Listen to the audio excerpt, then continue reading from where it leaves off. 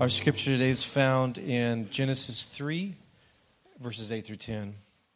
When the cool evening breezes were blowing, the man and his wife heard the Lord God walking about in the garden. So they hid from the Lord God among the trees. Then the Lord God called to the man, "Where are you?" He replied, "I heard you walking in the garden, so I hid. I was afraid because I was naked." The word of God for the people of God. Thanks be to God. So, do you remember where you were when the Space Shuttle Challenger exploded? Yeah. It's one of those days that you just can't ever forget. I remember. I was 8 years old. We had a brand new library media room, and we were, my whole class, the whole grade level, and other grades, I think, we were going to see the first lesson by a teacher in space, Krista McAuliffe.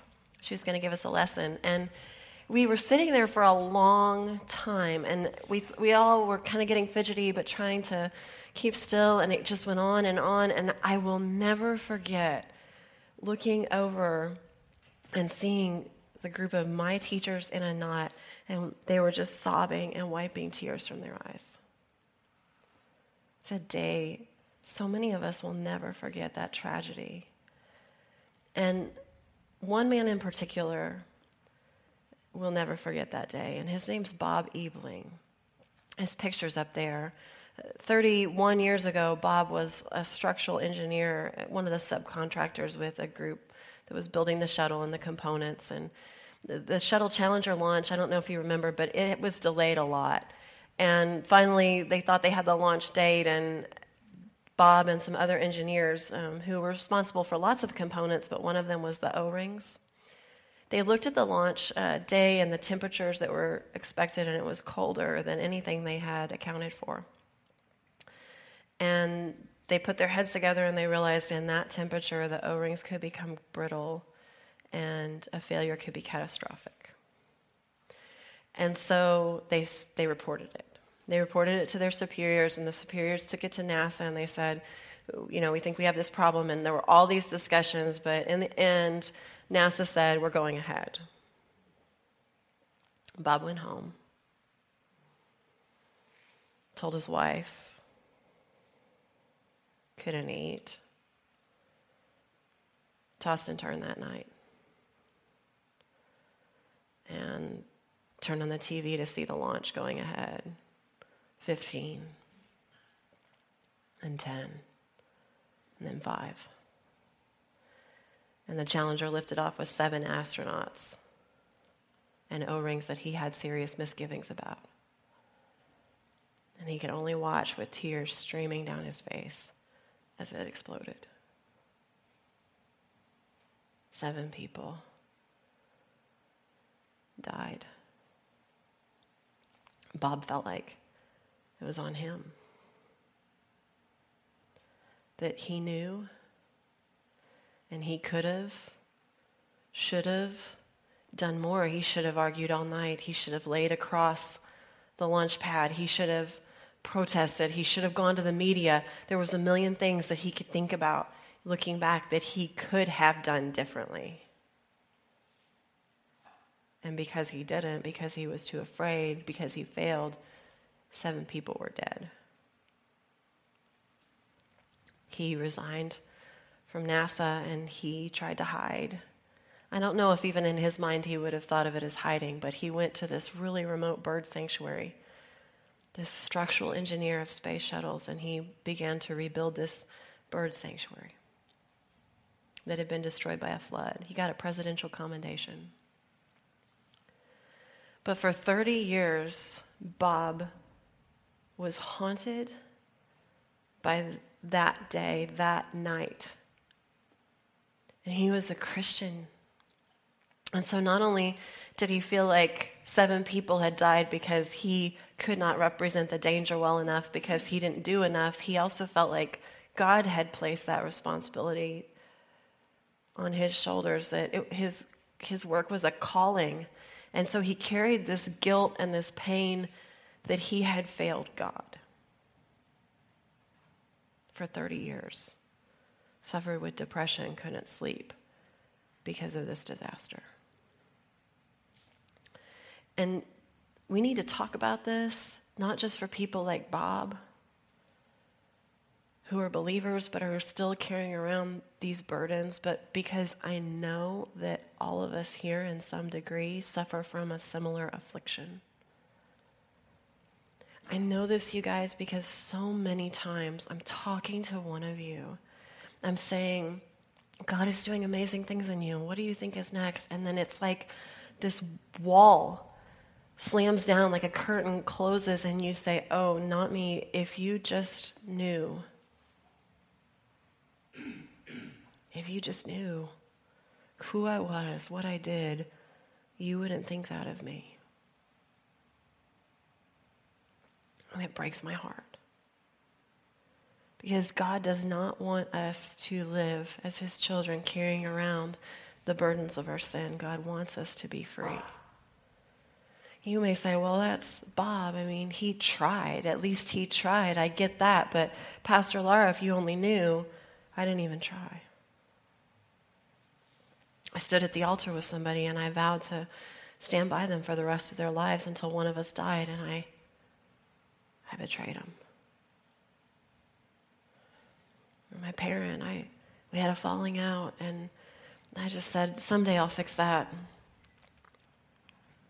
But they died.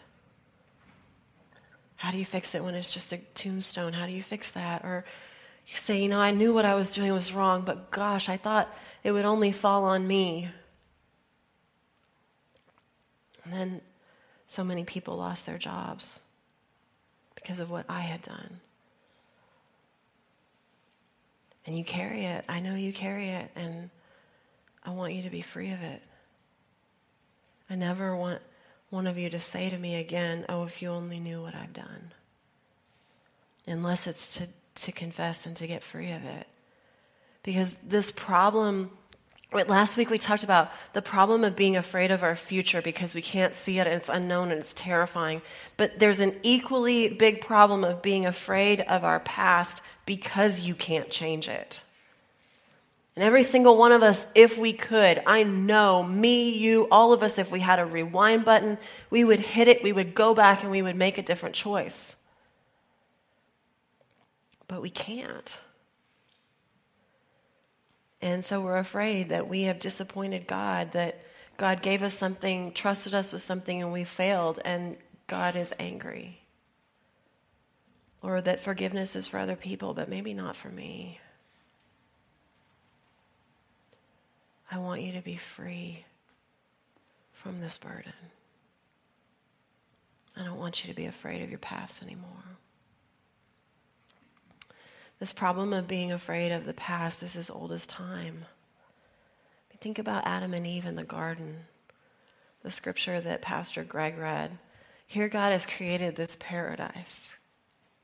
Perfection. No darkness, no illness, right? Nobody had a sore throat like this or the sniffles like y'all had. No, it was perfect. It was beautiful.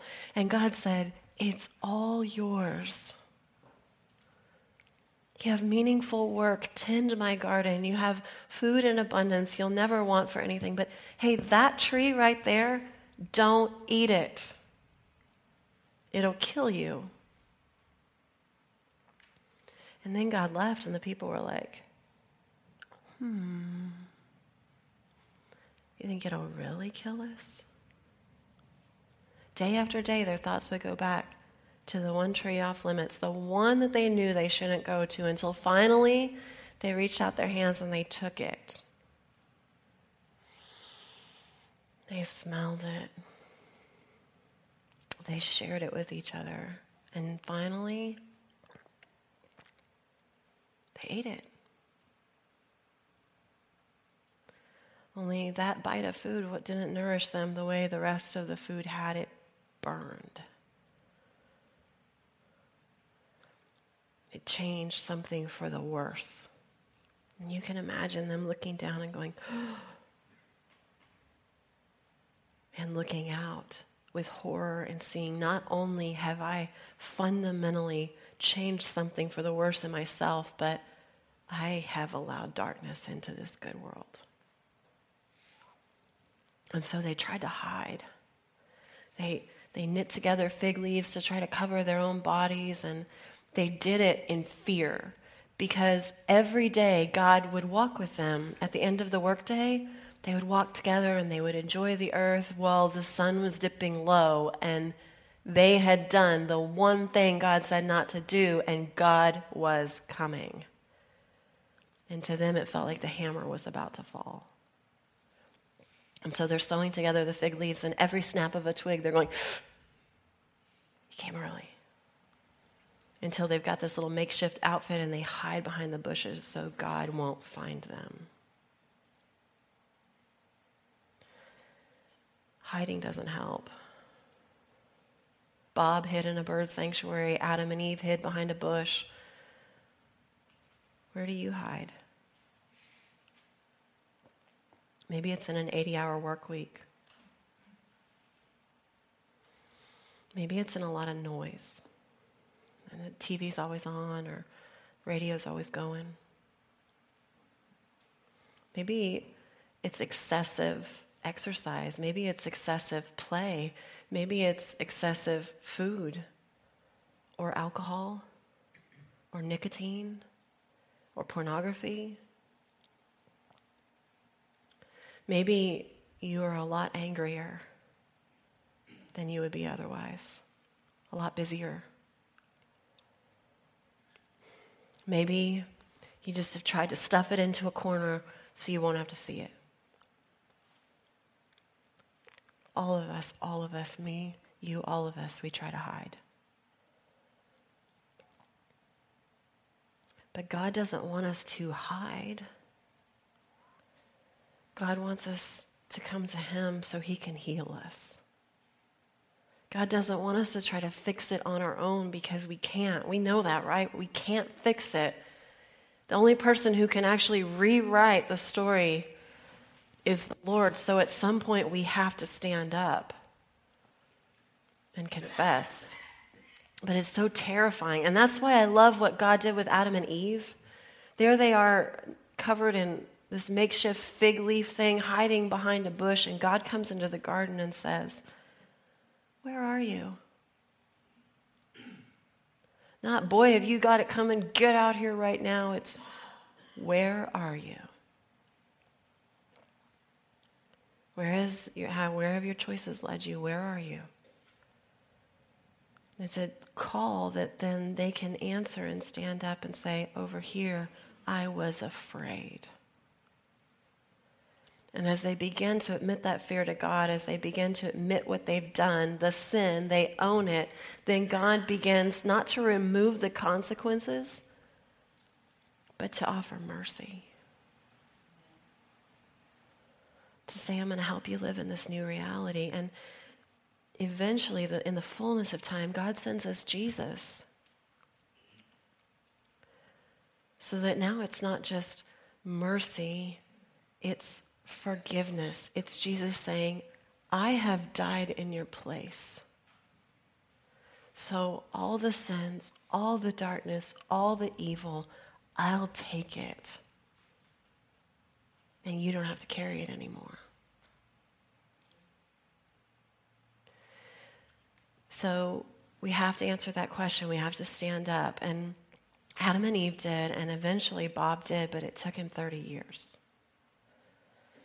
I don't know exactly why he waited that long to try to find forgiveness, to try to speak about the sin that he was carrying around and his fear. But I know that last year in January, the 30-year anniversary of the Challenger disaster, NPR called up Bob. He had been a confidential informant for them before, but this time they said, "Can we say your name? Will you tell your story?" And Bob agreed. He came out. "Where are you?" He said, "This is where I am. Every night I go to bed and I can't sleep. I've had depression. I've had guilt because I feel like I failed God. I feel like I failed those people." And 1 million people heard his confession. And what happened was that hundreds of Americans like you and me said, We need to help that man. And they would write in letters, type in an email, call on the phone. Please tell Bob I don't blame him.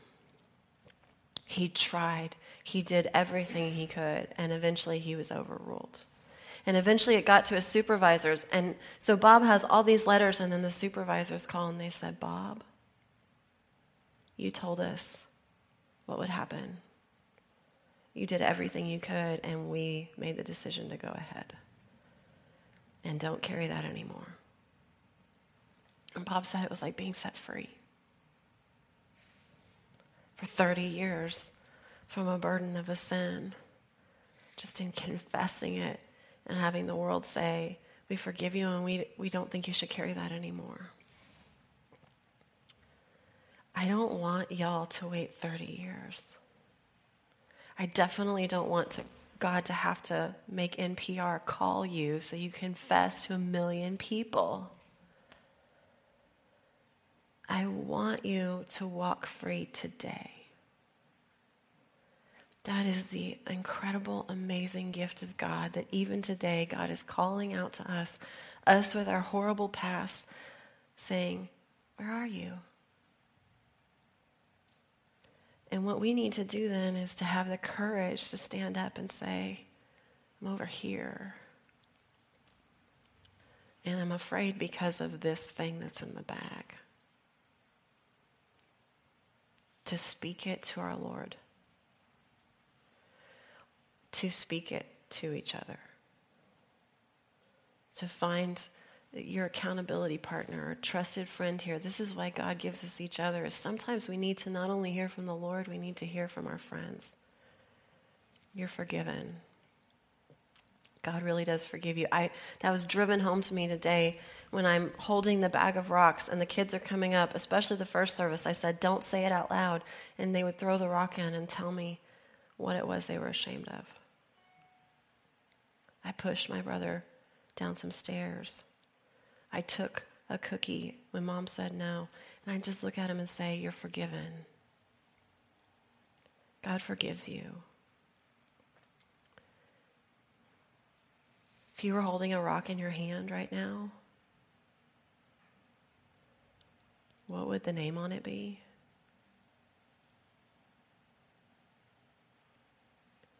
You're forgiven. God forgives you. It's time to stop carrying it around. It's time to grab it by the throat, friends. Grab it by the throat. Throw it at the foot of the cross. And leave it there. Leave it there. Live forgiven. Live free. Live unafraid. Let's pray. God, may your forgiveness be real in our lives. From this day on, Lord, may we not be afraid of the past, but stand up, come out of hiding, and confess to you our sins. Forgive us for them. You have that power. To not only forgive us, but to give us a brand new start so that we don't have to carry them around anymore. Lord, set us free today and help us to not be afraid of our pasts. In the mighty name of our Savior Jesus, amen.